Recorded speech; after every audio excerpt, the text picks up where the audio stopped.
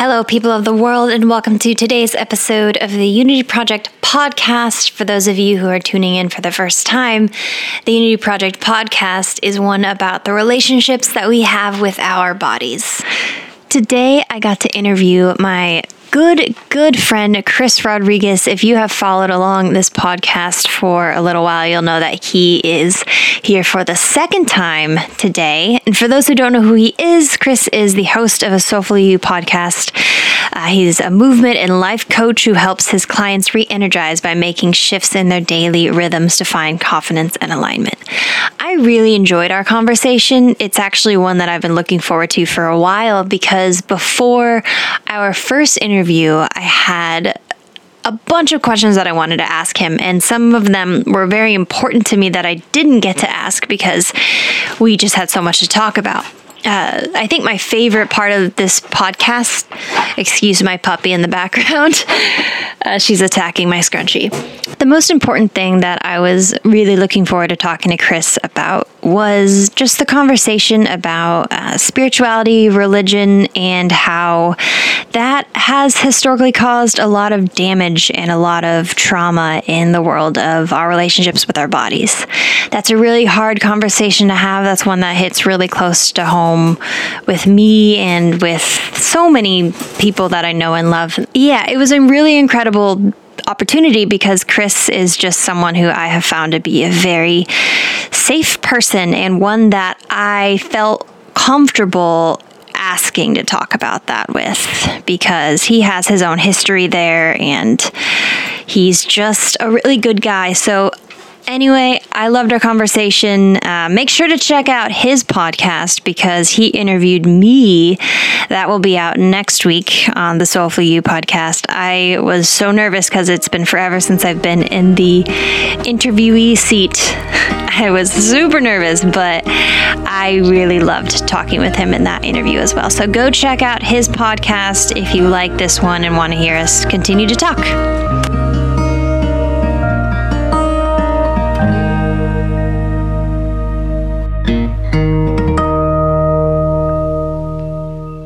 My dear friend Chris, I'm so happy to be talking to you again. How are you? How are you doing? I'm doing good. It's so good to hear your voice. I love your 7 energy. Thank you. Yeah, it gives me energy, right? The enthusiast. I appreciate it. Chris, I'm so stoked to be talking to you again. We just did an interview a couple weeks ago on your new podcast, Soulful You, which I'm super excited to talk about. Yes, yeah. And it was so good. It was fun for me to come full circle and say, hey, I'm doing this thing now because I've been kind of following your lead and watching the way you did your podcast, and I was like, okay, like let's bring you on mine. Let's do this. Let's have some conversations where I can be curious about your journey, right? Oh, man, that was so much fun, and I'm so impressed by the work that you've done so far. I think it's really awesome. You seem like a very very self-motivated. Like you get this idea and you're just like gonna make it happen, and I think that that's so cool. Yeah, I I laugh because sometimes I just, there's sometimes this fraud feeling in me, where it's like, man, this comparison. Everybody else is just killing it a little bit more than me, and they're doing all the things I'm not. And I look at myself and I see all of the self criticism in me. But then there's this point that it just kind of says where I kind of have to say to myself, all right, Chris, you know what you need out of life. You know what you need to be more yourself. And part of that is sharing ideas that matter and helping people be more of themselves, right? So that becomes a lot of the the driver for me. I think, a lot of times when we think about like even intrinsic motivation, right? It comes from inside of you, but for me, that thing that comes from inside of me is so connected to others. Yeah. Yeah, that makes a lot of sense, especially just knowing what I have learned about you over the past, oh gosh, when did we do our first? Let me look really quick. I don't know, but we became pandemic friends. Yeah, we became in the most pandemic-y way. We became friends through Instagram and then podcast conversations. Yep. Then we move forward and got numbers and are like, okay, we're gonna meet up. We're gonna double date. Yeah, I love it. Yeah. Yes. Well, yeah. All the things you're saying make so much sense for what I've learned about you since, I guess, March 8th, according to my podcast date right here from when we put our first one out. We were such babies. That was so long ago. I know. Like we were, before we started recording, we were talking about how pandemic time is just a total different time frame. It's just like, it was so long ago, but it feels like it was just like last week. But in COVID, time is not a thing anymore, right? Oh, yeah. Oh, my gosh. So much happened so fast, and, I don't have a way to measure that, right? I know. Oh, my goodness, Chris. Well, I'm super excited to be touching base back with you now then, I guess, especially regarding, like, relationships with bodies, because you've done a lot of work, just by looking at your Instagram page, which I was doing all the snooping before we jumped on this call. I bet you've learned like so much throughout all the conversations you've been having with people on your show about their relationships with themselves, with their bodies in some kind of way, shape, or form. Because you talk a lot about soulful living versus shallow living, right? Yeah. Okay. What do you feel like you've learned in those conversations and just in your own time about your relationship with your body through that kind of lens? Yeah. So, man, there have been so many interviews where I have to stop them and just kind of pause. I'm like, wait. You're saying something that is so intrinsically wise to yourself. But I need to pause you because there's some wells of wisdom in there. And yeah, I think about one of the most recent interviews I did. The feminist poet and publicist Courtney LeBlanc. She's based out of the D.C., Maryland area, and I met her at a writing workshop, and instantly fell in love with her poetry. And she's so what I love about her poetry is it's so visceral. So she made this whole poetry book. I believe it's called This Exquisite Bloody Beating Heart. And it's all about a woman's relationship with her body and her relationship with her body. And she goes all over the place. And I asked her, I said, it seems like, tell me about just the stories around this, because I don't know what's autobiographical and what's just kind of the creativity. And she talked about these kernels of truth in her writing, where she takes an idea and she kind of blows it up into something bigger, into a bigger metaphor. But she also read one of her poems about she has scoliosis, and she wrote this beautiful poem, and she read it on the podcast about her relationship with her scoliosis and the discomfort that it does in her body. But she writes it as a love poem to all of the ways that scoliosis has changed and put different types of tensions on her body. Wow. And I mean, that reframe, right? And this is something that I've seen of a lot of my guests. They have these moments of pain, and even you, that became one of the big themes in our conversation.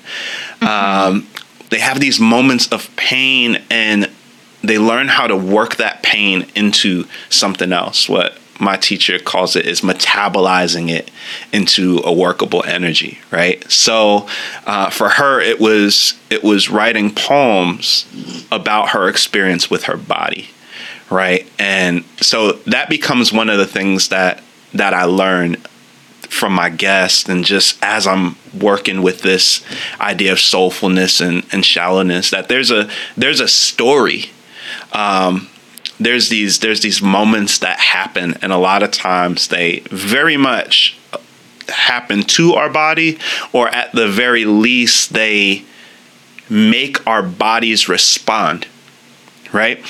And a lot of times the first response ends up being a more shallow one, right? The fighting unfair, the withdrawals, the need to, I have to protect myself at all costs. But something happens where we have this beautiful ability to change that story and say, all right, this story, these things that happen to my body or that are happening through my body, I can take that story and I can work with that story to make it something beautified, something sacred, and I can engage it with more soul. Yeah. That's very cool. Is that kind of how you would describe soulful living versus shallow living? Yeah, so how I would describe soulful living is, I would say yes, in part, and then I would say, if you were to look at every area of your life, our political views, ideas of work, ideas of success, relationship with our body, relationships with others, spiritual practices, anything that is in your bucket of this is what makes me me.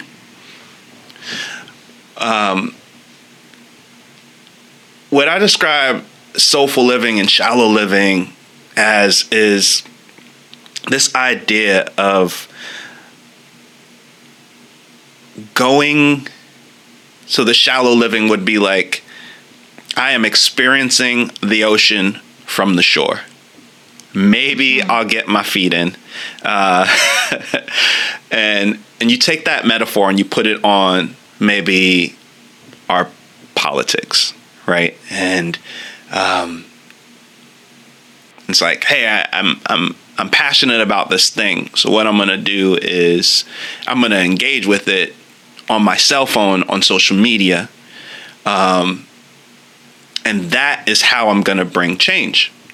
And if you take that metaphor of getting into the water, did you really get into the danger and the immersion of going deeper into that ocean, into a place where, hey, if I am not careful out here, I could lose my life for this, right?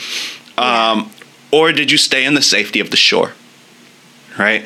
A lot of times, the shallow way is staying in the safety of the shore.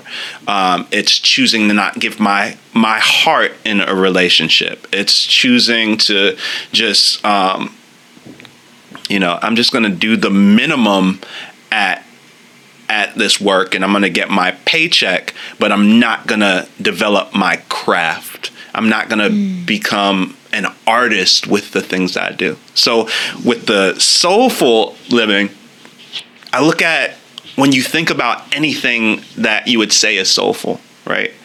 There's usually some improvisation. There's usually an artfulness.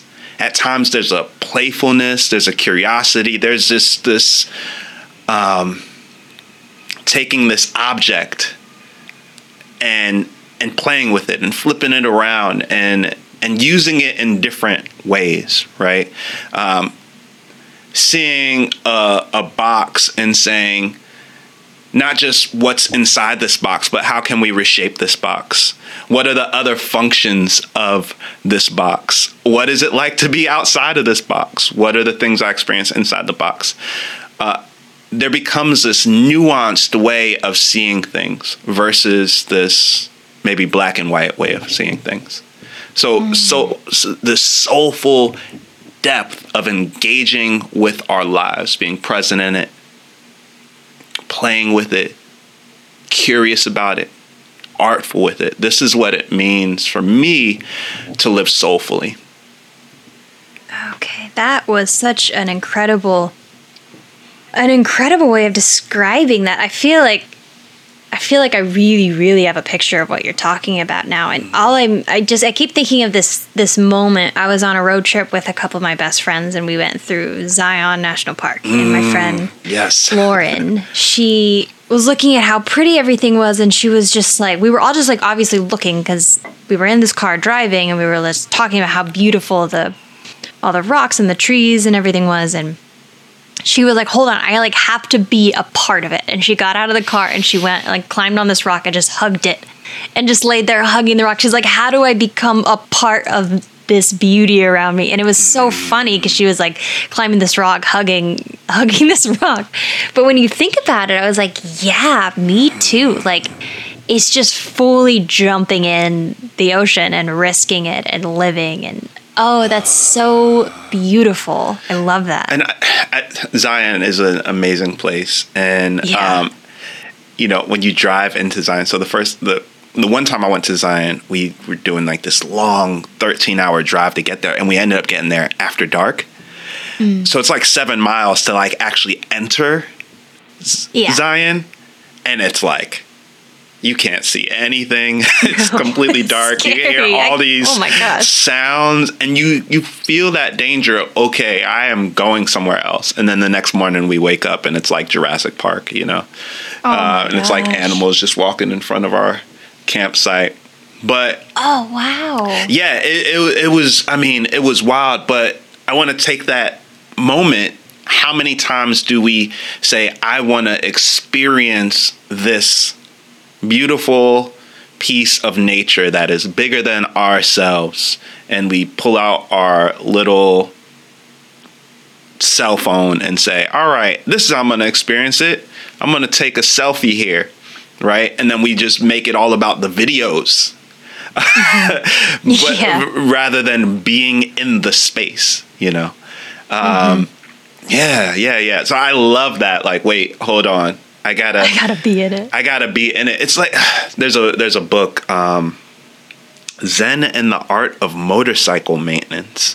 Oh my gosh, that's like oh, never mind. Sorry, go on. I can't remember the name of it. yeah. But it's a philosophy book, but it tells the story of basically a motorcycle road trip, and he's talking about. You got to maintain your bike yourself, but you got to, the whole life's a journey thing. But just this whole thing of why he likes riding, how he rides, they try to avoid as many of the main highways as they can. There's something about being on the bike outside of the windows, right? Like with no windows on your bike, like you are on a car, that you experience it and you're out in it. Right. So I think about that, how so many times we're trying to experience things inside of this box, whether it's the literal vehicle or the metaphorical box. Right. Yeah. Oh, wow. Wow. I love this. How would you say then, how would you describe in terms of your body and your relationship with it? How would you say, or what would it look like to live soulfully in your body versus shallowly in your body?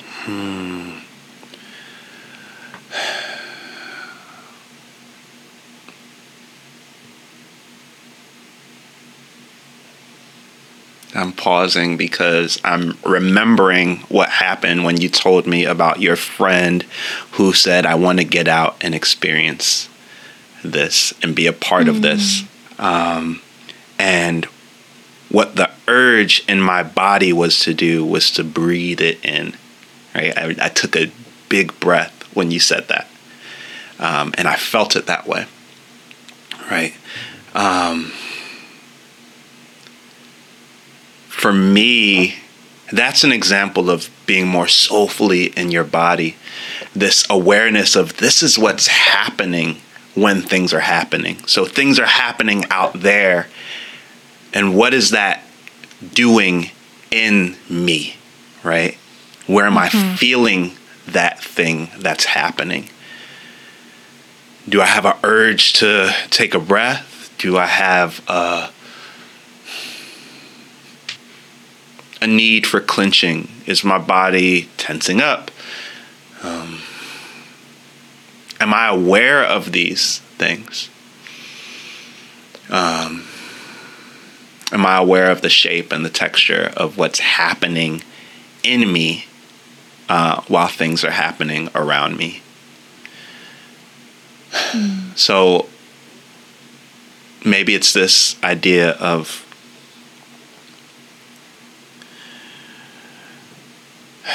connection to all things, right? There's something working out there, and there's something working in here inside of me, and I have to reckon with both of those, but not in a way where I'm too engaged with what's happening out there and disengaged with what's happening in me. But not overly engaged in what's happening inside of me to the point of egocentricity, right? But to see myself and to feel myself in the whole of it. If that makes sense. Yeah. Yeah, no, I feel just peaceful hearing you say that. There's always like, okay, so you talk about the Enneagram a lot, right? Mm-hmm. Yep. Well, so as you said before, I'm an Enneagram 7. Love it. It's so enthusiastic. But I feel like there's this need and like urge in me to experience literally everything there is to experience in life. Like if I'll just use the Zion example. If I'm going through Zion, like how do I have it all? And it's like I have this anxiety in my mind of like, I don't want to miss anything. And so the idea of just how you're talking about just breathing it in is just like, it's really cool. And it's kind of, I want to say settling, but I feel like there's a better word. It feels very, just like an exhale, just like a kicking off your shoes and sitting down and like getting home at the end of the day and being like, okay, I don't have to work to do this. I could just be here and experience it. And I just love it. It takes a lot of stress away from me who thinks I have to like do all this stuff to experience everything and take it all in and be in my body, when it's like I could just exhale and breathe it in and let it happen. Yeah, that's very, very cool. I love looking at things through this lens. I've never used this kind of language before. Being interviewed on your podcast, and it goes so well with everything that I hope to be able to talk about and express here. It just, using different language around it, brings out these different ideas. It's really cool. So Chris, you were a pastor, you said, for how long? Yeah, I mean, I've been a part of churches my entire life. But yeah, for 4 years, actually. 4 years. Okay. Yeah, I was working with the college age group, and it was one of those things where I had always been 1 foot in and 1 foot out, like, in the sense of I always knew that there was something special about, this thing that happens in churches and community, but that there's something special about this thing that happens outside of churches, where I spend most of my time with people who may never come into a church. And I've always tried to keep my keep my footing in both of those, right? So so even as I was a pastor, I was still going into companies and teaching group exercise, group dance classes. I was still doing my coaching. And it was something I was doing both. Yeah, no, that's cool. I bring that up because as we chatted about before, when I first interviewed you, there was this whole just topic and direction that I wanted to go that we didn't end up having time for that. I'd love to hear from you. One, because you feel like a very, very safe person and just a person that I would trust. And I say that because I, along with a lot of people I've interviewed, and I'm sure people who listen to this and follow online, have a lot of, which I know you're aware of, a lot of like spiritual and religious trauma. And a lot of that is around how we view our bodies, whether that's from purity culture or whether that's from things like, I don't know, just anything about like the dualism of our mind, our body being evil and our mind being good, and how we have to like cut off the arm if it causes you to sin, type of thing. Like, what would you say, I guess, in response to that kind of thing? I'm trying to think of the right way to ask this question. like what are your thoughts on that? And how would you talk to, like, if you were pastoring a group of kids and that was kind of the topic at hand, like, what would you say in regards to that? Well, first of all, I do need to just kind of express, like, I too have experienced so much just spiritual trauma. And honestly, like, I find myself even still unpacking things years later. You know, I grew up in the heyday of purity culture. Oh boy. Yeah, I mean, we were doing the whole True Love Waits thing, and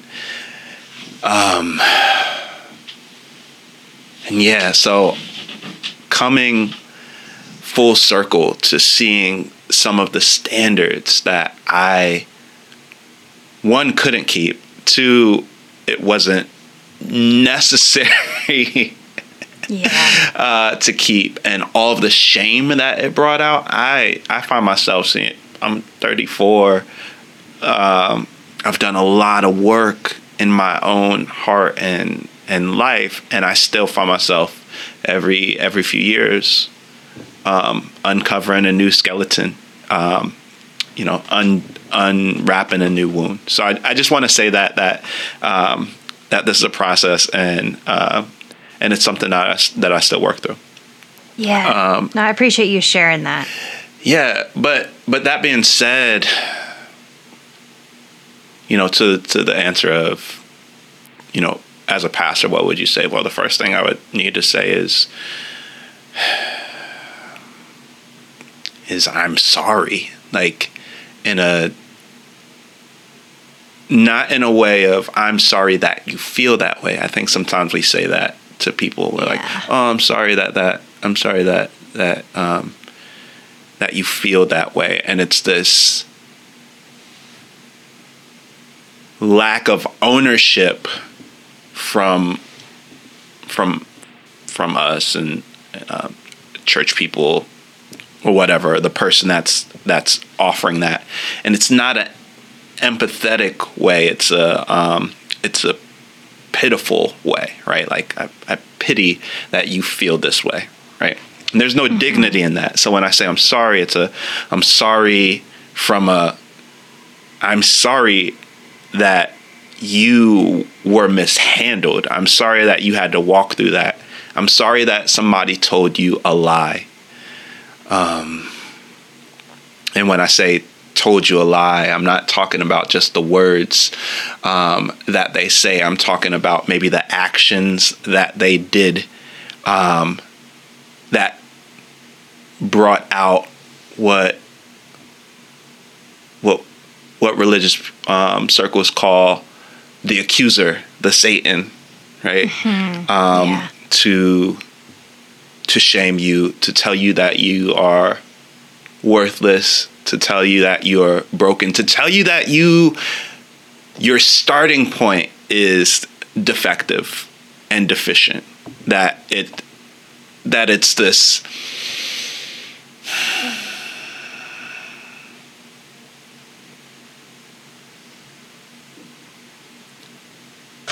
I was born broken. I was born damaged. And that's untrue. That's a very untrue story.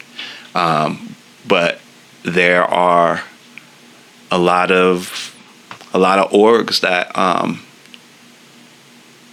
that base their whole view on it, and for generations have made people feel that way. And when you feel defective, when you feel broken, and when that's the thing that's being presented to you as, hey, this is your baseline, what are you going to do? You're going to go down that road. The good church boy in me, I got all the stories, all those Bible verses, but there's this, I think of like the cripple and the leper that sit outside the gate, because they can't go in because they're impure, and how like radical it is to say, hey, there's a miracle that happens, and the leper gets up and walks with Peter and John into the temple, and they're like, what the heck are you doing here? You're supposed to be outside because you're impure and you're broken and you're defective, and you can't be in our organization. And how radical it is for him to walk in. It's like, no, I'm not broken. I'm not defective. I'm being made whole, and I belong here, right? So that's a long way of saying all the things that I would say, but ultimately it comes down to you are worthy, and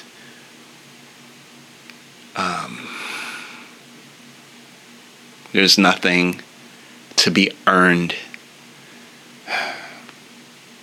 If we actually are the image of God, the Imago Dei, then there's no defect in that. Yeah, that's really cool. I love what you said about the starting off point, and how people are told, like, you start off defective, like you start off broken and wrong, and how you're born into this curse, and all these words around that. I've never heard it phrased. No, I've never heard it like pinpointed like that, and it makes a lot of sense, because like I just remember in my we didn't even get into this in my interview. I almost did, but I was all over the place when I was talking to you about all the different things. But I loved it. I loved all of it. Yeah. That goes to show that I am not used to being on the other side of the microphone. I was like, let's talk about all this for an hour. But I had a phase. It was when I was around 19 or 20, but I was like the most trying to be perfect Christian church girl you could ever imagine. I was trying so hard. I was so in. And I remember, because at the beginning of all that, when I was 19, I was kind of, the community I was in was very like Calvinistic and very like, for those who don't know, let me see if I can describe it really well. How would you describe Calvinism? Sorry, I'm like throwing you the ball because I don't know what to do. Yeah. And I tread lightly in saying it, but essentially very, very, John Calvin was a lawyer. So his interpretation of scripture was very much in the form of legal terms, right? So the veins that follow in his tradition are very right and wrong and punishment oriented. And then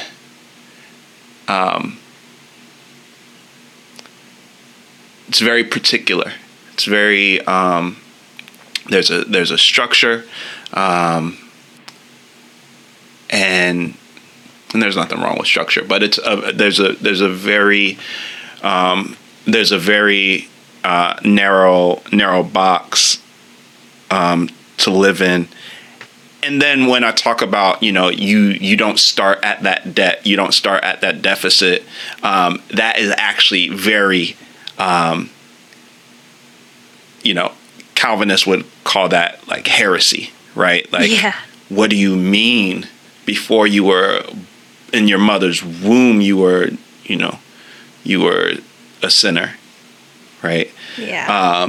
So when you kick that can down the road, that becomes, okay, I want to be perfect because God is perfect. So I'm going to do all the things to get me out of this ditch, to get me out of this debt. And I'm going to be the most dutiful Christian that I can be to maybe get in God's good graces, because the other kind of catch-22 to it is like, the whole predestination thing, right? Like, so it's like, so God knows who is, and he's chosen who's going to be in and who's going to be out from the beginning of time. You just don't know if you're in or you're out yet. And so keep digging yourself out of that hole, and maybe God chose you. Right. So that is Yeah. See that. Thank you for taking the ball and explaining it for me, because I was like, oh my gosh, I don't want to explain it wrong. Maybe Chris will know. Everything that you said brings back all of the memories.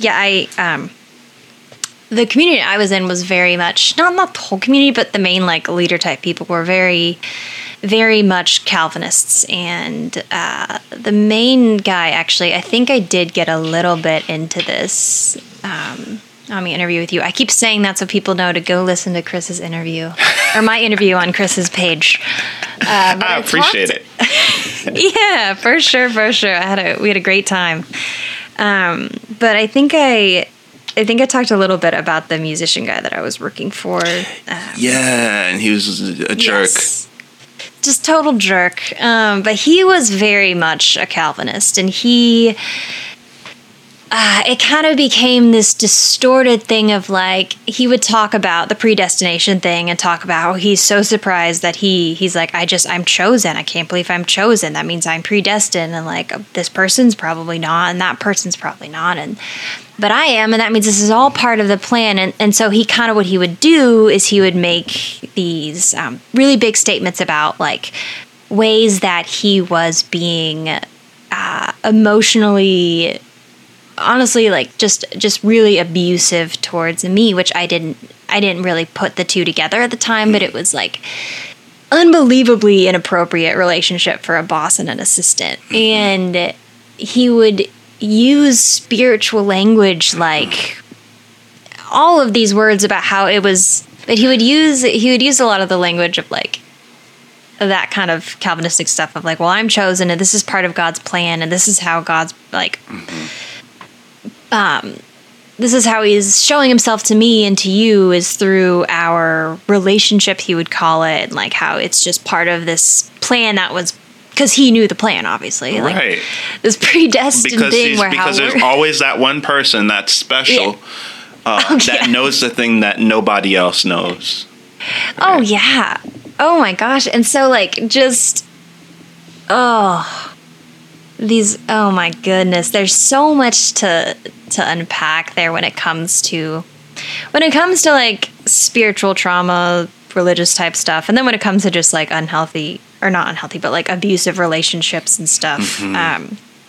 But when you're using that kind of starting off point of like, you are bad, like you're saying, like you're starting off bad, you're broken, you are a sinner, and you need this outside thing to make you not a sinner, but you in your natural state, you're bad. And so I like went through this heavy just darkness of like coming to terms with the fact that like, oh, I'm bad. And I'm constantly wrestling like, is this Jesus' voice in my head or is this the devil's voice in my head? Am I on the right path or am I not on the right path? Is what my boss saying true? Like, am I supposed to be in this abusive relationship in order to be chosen in God's plan and stuff? Like, it's all just this disconnection from what your body's actually telling you. And it takes away all this trust from what your gut is telling you, what your heart is telling you, all of the fight, flight, freeze, anxiety, depression, like all that stuff is a sign that something's wrong. It's like the canary in the coal mine type of thing. But when you're under that, I guess, umbrella of what is like discongruency? Yeah.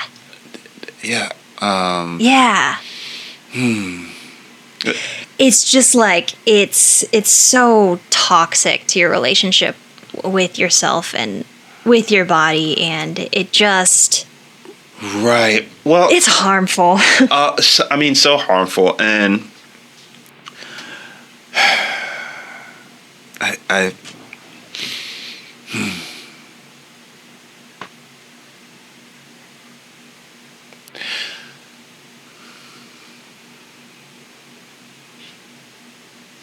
have to stop because my head wants to go everywhere, right? My head, I want to follow the breadcrumbs to all the places where people have used the name of God and a sharpened Bible to destroy people's bodies, like physically destroy people's bodies, or just cause people to disengage from their bodies because their bodies were bad,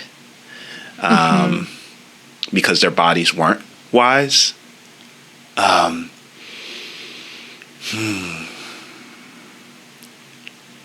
There's two things that I know about those kinds of people.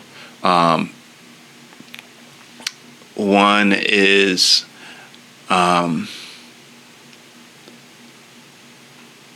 that people know that invoking the name of God can give them anything that they want, because tribally, right, from that old ancient us, that historical us in cultures, there has always been a historical either reverence, fear, or superstition of God, and I say all those three, as right. They have a different type of energy, right? So you can go to an indigenous group of people and tell them, hey, believe in God, give us your land, or we're going to take it, right? You can, Hitler can go to German pastors and quote a little scripture and teach some, not all, that like, hey, God actually wants us to kill the Jews, right? Right? Like these are the things that have happened in history. KKK in America during Jim Crow eras, using the Bible to justify their hatred towards bodies of color, and then destroying those bodies. There's that thing. So like, one is people know that they can use God to try to manipulate people. But then two, all of this stuff is grounded in this idea of escaping. And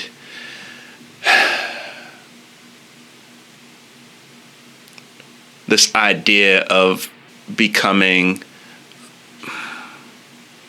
the divine self, versus remaining the experience, the experiencing, eating, breathing, living self, right? This becomes what a lot of people aspire to do, but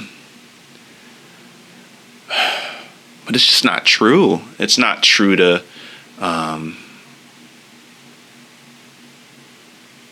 it's not true to the experience of Jesus Christ.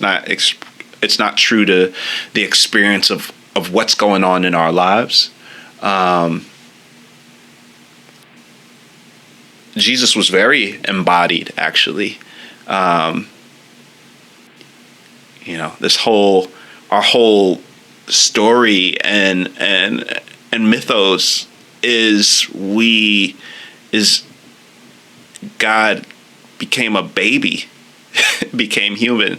I love that, John 1, Eugene Peterson's Message version, it says, and the Word became human and moved into the neighborhood, right? Yeah. And this idea of Jesus going to weddings and drinking wine with his people, and they run out of wine and he makes more wine, and this breaking and giving bread, and the weeping Jesus, the sad Jesus that got news that his cousin had died, so he went away to grieve. The Jesus that said, "Hey, take this cup from me," and ultimately this Jesus that, like, his body got broken and beaten up, and he experienced that, and he looked at that experience as a way of, hey, I'm going to give up my body because I love other bodies. This is a very in me in this experience, in this touching, breathing, living experience, right? But so much of what we get that causes the spiritual trauma. It says, hey, don't experience. No, experiencing is bad, and living and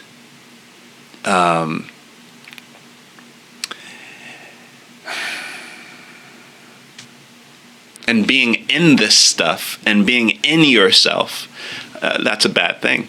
So then what do? We go the opposite way. We overcorrect. We say no. Like, we either submit to it and let it kind of destroy us and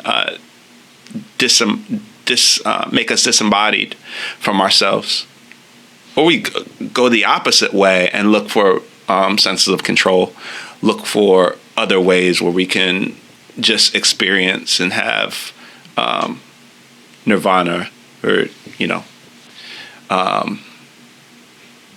indulgence, right? Like, so we constantly find ourselves going back and forth between that tension of how do I live with this body that is mine, and how do I love this body that is mine, and how do I live out love through this body to others, right?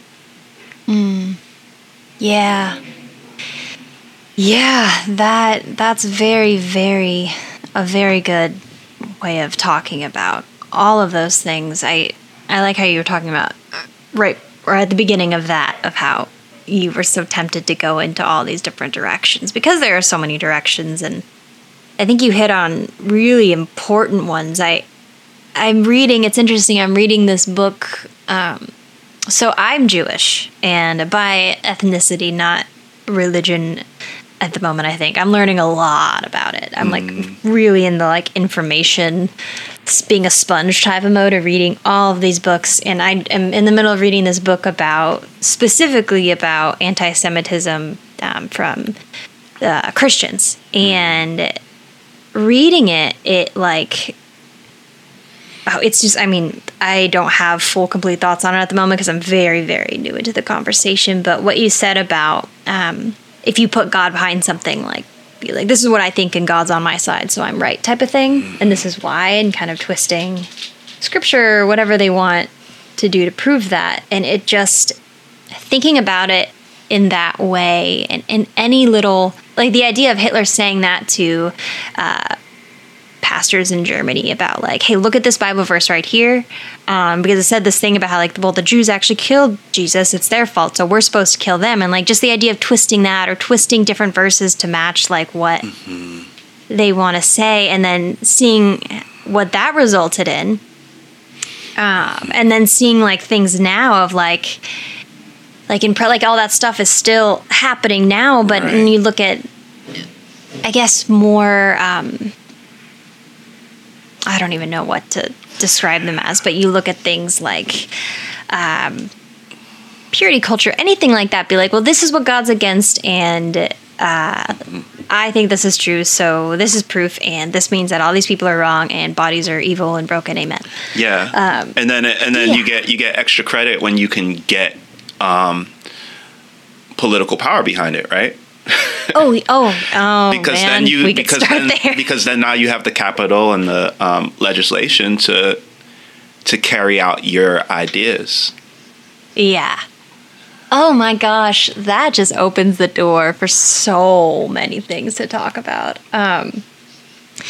Yeah, this is a big topic, and actually, like, I love going way back full circle to the beginning of the conversation about like how you were talking about Soulful. Or actually, I don't even think we were recording yet. This is before we were recording, and you were talking about activism and stuff. And about like a soulful activism versus shallow activism. And it just, I feel like before the pandemic, and I think you said this too, you said the pandemic kind of made versions of activists out of everybody. Yeah, everybody became somewhat of an activist, right? Yeah, and it's like, I'm thinking before that, like, I knew the tip of the iceberg of these topics, and now, I don't know if it's just the, like, hey, you're forced to stay home and, like, just experience everything and see everything, and, like, you can't go distract yourself by going and doing all these things and going on these trips, but you have to, like, look at the TV or read the news and see what happened. But I have just become like such a deep diving sponge for information on all of this stuff. And so I always get that like imposter syndrome when having these kind of conversations, just to put that out there, but they're super interesting and important to have. So I appreciate you going there with me. Yeah. I mean, I think just in general, one of the things that I've seen, and what I'm about to say is something that might seem very judgmental, but the energy behind what I'm saying isn't an energy of judgment. So if we can all hold this statement without judgment, there's things that we think we know that we don't. There's things that we didn't know that we're learning, and it's important to remember our own limitations, right? And that's on all sides of the spectrum. I find myself specifically down a certain train or school of thinking of what a lot of people would call anti-racism work, right? This idea around there is a system that still exists that structurally harms bodies, harms communities, that disenfranchises some, right?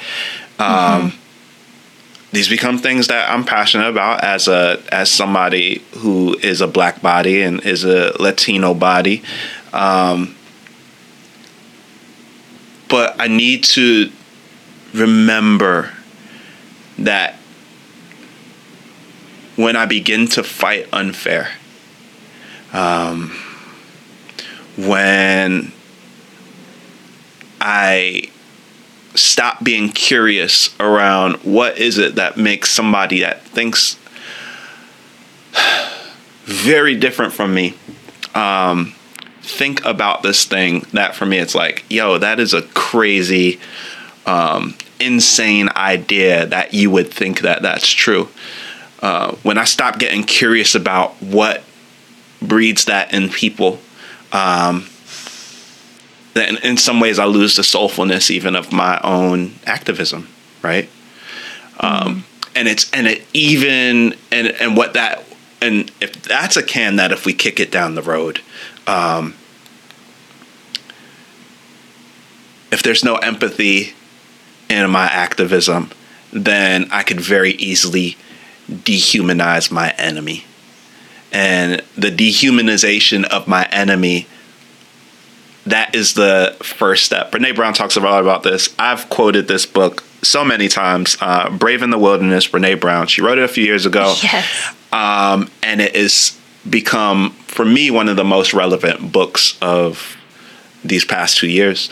But she goes into the whole psychology of dehumanizing someone, and how that can take you on this road where you can destroy them without seeing them as a human, right? It's the psychology behind slavery. It's the psychology around even when it's time for you to defend yourself from somebody that is a predator to you, right? You have to see them as a predator for you to destroy them, right? And again, that's something I'm saying that without any judgment. But in my activism now, the moment I dehumanize my enemy, right? That's the moment that I dehumanize myself. And that's the moment when I go into the shallow place of change, right? Oh, wow. Yeah. Tell me more about that. The anti-racist work that you do. You brought that up before we were recording about, you said that you were talking about that from like a somatic place. Yeah. And I really like the way you're talking about it with not dehumanizing the enemy, or you dehumanize yourself. That reminds me of this book that I'm reading right now that I don't think I have the time to really deep dive into what it is, but it's called Scythe, and you should check it out. Just a little side note. Okay. It reminds me of what you're saying. It's a science fiction book, but it's really, really fascinating.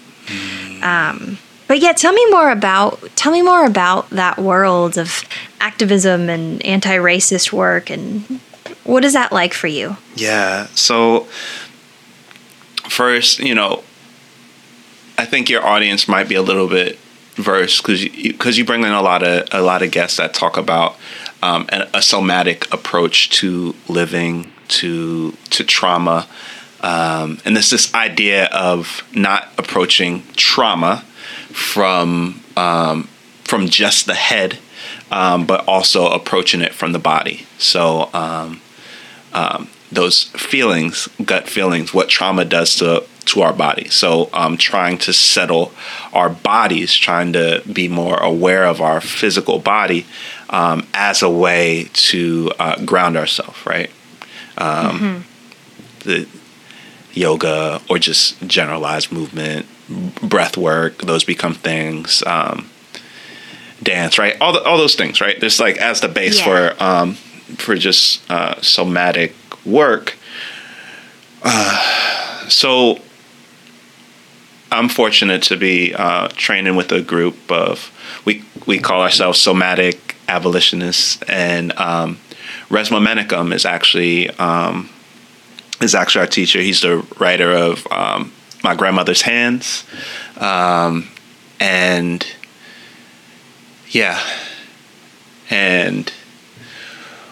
we work with these different intelligences of the body, because a lot of times when we're talking about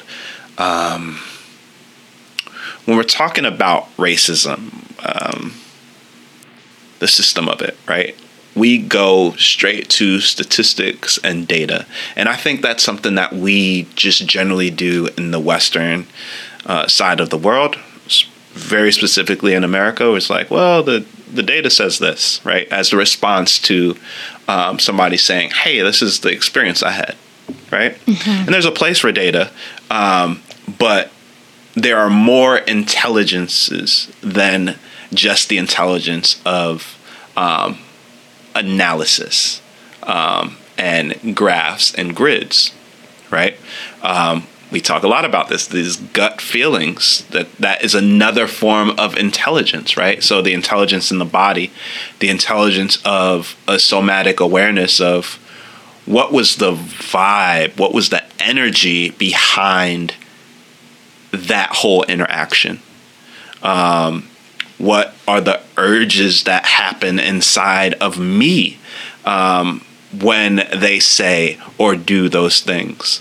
When I watch that thing that happens on the news, right? When somebody takes a video of somebody getting their neck kneeled on and then they die as a result of that, and I watched it, right? Where does my body naturally want to go when I experience that, right? What's the meaning that I'm making? What are some of the images that I'm seeing? All of these other parts that say I'm going to approach this thing that I'm experiencing and I'm going to work it from these different intelligences and areas and these different types of wisdom. And I think that's important because racism itself is one of the most violent forms of body trauma, right? Because it literally took bodies and said, "Hey, we're gonna steal you from your land that grounded you, and we're gonna take you somewhere else, and we're gonna work you until you die, and we're gonna make you 3/4 of a human," right? That becomes a lot of the base of it, and then we see remnants of that carried into society. So the trauma of it, right? The trauma of systems of racism or inequality or sexism, all of these different things have a traumatic impact on the way you show up in the world, the way you show up to yourself, right? And we learn behaviors to survive in this body, right? Whether it's being performative, whether it's being aggressive, whether it's being withdrawn. We learn these behaviors as ways to survive. So in somatic abolitionists, we say, hey, how can we learn how to settle our own bodies with this stuff? How do we start within, right? And then live that out and change the way people are experiencing the world based on my settled body and the shared language that I'm creating now with this group of people. Before we started recording, I've been listening a lot to the late Congressman John Lewis. He died last year, and he was one of the speakers at the March on Washington when MLK gave his "I Have a Dream" speech, and he was the first one to get beaten at the march in Selma on Bloody Sunday. Right, he was arrested 40 times, over 40 plus times, for civil disobedience, and he talks about how he had to get his mind, his body, and his spirit ready for whatever was going to come. And he has this and he has this idea that I love, and it's a big pillar for me of what I've been coining soulful activism. He says, there's this African proverb, when you pray, move your feet, right? And it's this idea of there is this contemplative nature of, hey, we need divine intervention and we need to come together around these words and these ideas, but we also need to go out and do something about it as well. Right? We have to get our bodies involved. I can't just stay on my phone and tweet the thing that I want to see changed and repost, and again, think that that is a soulful way of making change, right? And I'm not knocking people who repost stuff, right? Like, no, do that. But like, don't expect that that is the deep way of bringing change, that's the soulful way of bringing change. How can I get my body now with the bodies of the people that are being victimized by the things that I'm fighting for, right? If I care about mass incarceration, am I engaging with the prisoner? If I care about women's rights and health and all of these things around abortion, am I being with the woman who is in this difficult moment, right? And that's on both sides of the spectrum, whether, whatever side you fall on that.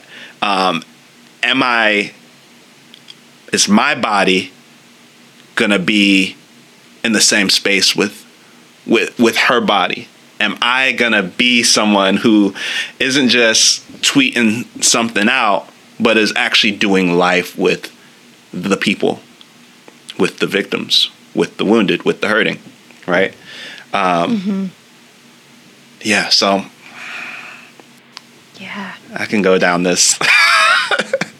I could go down this rabbit hole so far. Oh, I love that proverb. I wrote it down. When you pray, move your feet. That is so powerful. It reminds me. I'm gonna just go to your Instagram really quick because it reminds me of something that you posted. The last thing you posted. You said, "What's wrong with the world today?" And Chesterton said, "Dear sir, I am." And I think that. Oh, when I saw that, it reminded me of so many important things about everything that you're talking about. Everything that you are about, like, what do you... Oh, I don't even know what the right way of putting it all is, but you already did so beautifully. It's just so important to, how you said, put your body with the bodies that you're fighting for. Is that how you said it? Yeah, you probably said it better than me. I don't know. Yeah, but essentially, yeah, like that, yeah, absolutely. Yeah. Mm-hmm. Yeah. That's really, really cool. My gosh. Okay. As there always is, so many places that I want to go when I'm talking with you. I'm really, really happy that we touched on that last topic. Well, you guys are the somatic abolitionists, you said? Mm-hmm, mm-hmm. That's the coolest name for, like, a group of people. Yeah, so ever. Yeah, and I love the group. For me, it's given me so much. So Resma, he actually has a group for Black bodies. He has a group for white bodies and indigenous bodies, where we can be in the same spaces with each other and work through that and work through this stuff together. So yeah, I'm with the Black Bodies group. My wife is, in the White Bodies group, and it's been so good to have not just language to process. In fact, I've been thinking a lot about, we use a lot of words, a lot of empty ones. But,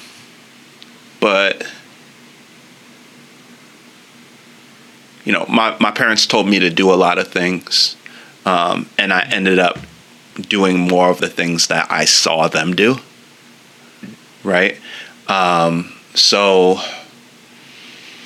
I think about that with this work, that having practices to show up in my body in a way that the way that I move through the world, that people can catch it. And that I don't have to just talk about it all the time, but that there is a settling that happens when I come in a room.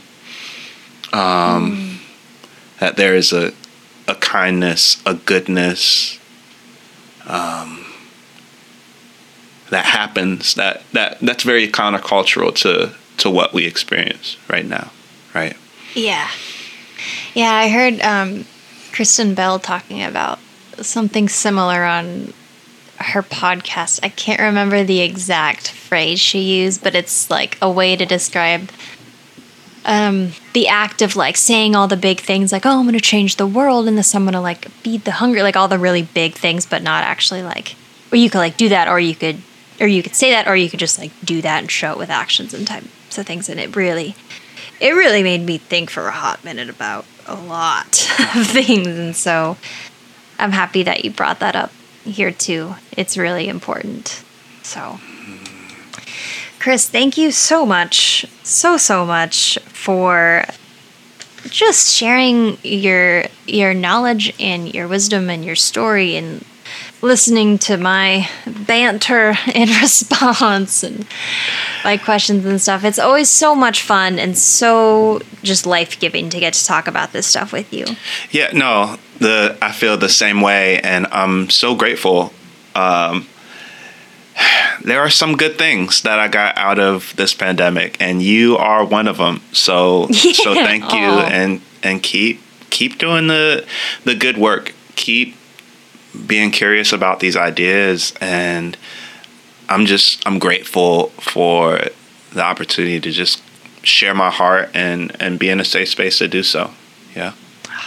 That's awesome. Thank you, Chris. I feel the same about you. I don't know. I've brought up our conversations a handful of times to Kaylee, and it's been really fun kind of being on the same team as you on the internet world and whatever other worlds there are, and just trying to do this stuff. Chris, since you've been on this before, you know what I'm going to ask next, kind of, right? Yeah. Yeah. Kind. You know the general idea. I know the general idea. Okay, I've been kind of brainstorming throughout the conversation. I always end up in this position where I forget I'm going to ask a would you rather question until right before I ask it, and I'm like trying to be prepared, but it just never works. So let's see what happens here. Chris, would you rather your mode of transportation be a rocking horse? It moves fast like a car, like it's got like wheels and stuff. It can be a car, a bike, anything. But it does rock back and forth. Indeed. Okay. Indeed. And it looks like it's like the old. I asked that because there's a rocking horse next to me in this room that I'm in right now, and I'm like, that'd be fun to wonder about. It's got like the just the shaggy hair, just a very classic. The classic, yeah. Yeah, okay. And this thing, it takes you everywhere. You can go fast. Like if you were gonna race some kid in like a Corvette or something, it's like revving his engine at you, you'd beat him. Like it's the perfect ride, but it is a rocking horse, and you just have to deal with that. Or would you rather your new career? No, not your new career. You take on another career. It doesn't like put stress on the current stuff you're doing right now. It's just this extra like cool thing that you're now doing. is becoming a band, but everyone in your band is a parrot. And there's a lot of drama. You guys get pretty big. You have like a lot of streams on Spotify and stuff, but you're dealing with a bunch of parrots trying to get everyone to agree, trying to get everyone to like write a song that sounds good. You're very successful. You make decent money. People know you and your band, but they're just a bunch of parrots. I probably will go with the rocking horse. I am a Enneagram 9. I don't want no drama. So yes. Give me my rocking horse. The rocking horse. Okay. This is perfect. That's amazing. Kaylee, he said, did you hear my question? He said the rocking horse because he's an Enneagram 9 and he doesn't want any drama. She loves it. She's nodding. I see that. I feel like, honestly, I would totally go with the parrots because I'm an Enneagram 7. And it sounds like quite the experience. Oh, man. Oh, my gosh. That is so good. I'm happy to hear your thoughts, and I'm happy that we got to talk about a rocking horse because this is the first one I've seen in a very long time. Hey, those things are dope, and especially now it's like everybody's into vintage, you know? Oh, yeah, so why not a rocking horse? Sell that at Urban Outfitters. He's so cool. He has a rocking horse. Absolutely. Yeah. Okay, new business plan. We're having it. My gosh. Well, Chris, how can people find your podcast? How can people find you? Where do you want to tell people to go? Okay. So the podcast is the Soulful You podcast with Coach Chris Rodriguez. You can find it wherever you listen to podcasts. You can also find it on my website. And you can find all of my coaching programs at coachchrisrodriguez.com. And I'm pretty active on Instagram at coach_Chris Rodriguez. Those are the places you can find me. I would love it if you listen to the podcast, especially next week's episode where I got to interview Jackie, and it was great. Mm-hmm. Yeah, it was a good time. I got to remember what it was like to answer questions instead of asking them for a second. Definitely go check that out and follow Chris and read all of his work and listen to his interviews. Check mine out. Give me notes. Tell me what you'd like me to do and say next time, if so differently. But Chris, it's been so much fun. Let's do this again. Let's meet up. Let's get coffee. Let's go learn how to surf or something. I know. I don't know. Yeah, you're in California now, so come on. Yeah, we'll be up there. Like I said, we'll be up there eventually. I'm hoping that Kaylee gets a job in Oregon. But either way, we will be coming up north, so we'll be passing you by, and we'll definitely be stopping to get some hangs in. Okay. I love it. You are always awesome. Welcome. Thank you. And I got to meet Mamba. Hearing his bark in the background just sounded exactly like our dog Leo, and it made me so happy. Oh, yeah. He is in the corner of my room. He's curled up, legs sprawled out on the wall, and you can hear him when he like rolls over. His like nails like kind of scratch the wall a little bit. Oh my and gosh. He's my little shadow, and he's just rocking with me while I'm on these calls. I love it. That's awesome. Does he have really, really long claws? Yeah. Okay, like weirdly long. Okay, I didn't know if it was like a pit bull thing, because Leo has like huge claws. We tried to cut him once, and like we cut him wrong and started bleeding, and we were like, we were like horrified, and we never did it again. But we we take him to a doggy daycare, and they have a grooming service. So when they get too long, we're just like, you can trim those nails. Oh my gosh, Kaylee's sister works at a vet clinic, and so her and Kaylee are like very much just anything that I've ever wondered about how to take care of a dog. They're on it. So they have like the clippers and the Dremel and the little quick stop or whatever if it starts bleeding. It's very helpful and convenient with having 3 dogs and a pit bull with very long nails. My gosh, we could go on about that. Let's wrap up and then I'll tell you this when we get off the recording. I'm about to just go on. Chris, this is great. Thank you so much. I will talk to you soon after I hit stop recording. Sounds good. If you enjoyed listening to the Unity Project podcast and you want to support me and get more involved in what I'm doing, then you can totally do that by checking out my Patreon page, which is patreon.com/JackieGTV. That is where you can join my team and donate as little as $1 a month to this project. Or if you want to read my book and find out more about my story and how I ended up here, I guess, you can read my book, Finding Home. All the links for those things will be in the description box below. And if those things are not possible, just leaving a simple review anywhere you listen to this podcast is so appreciated. Thank you so much.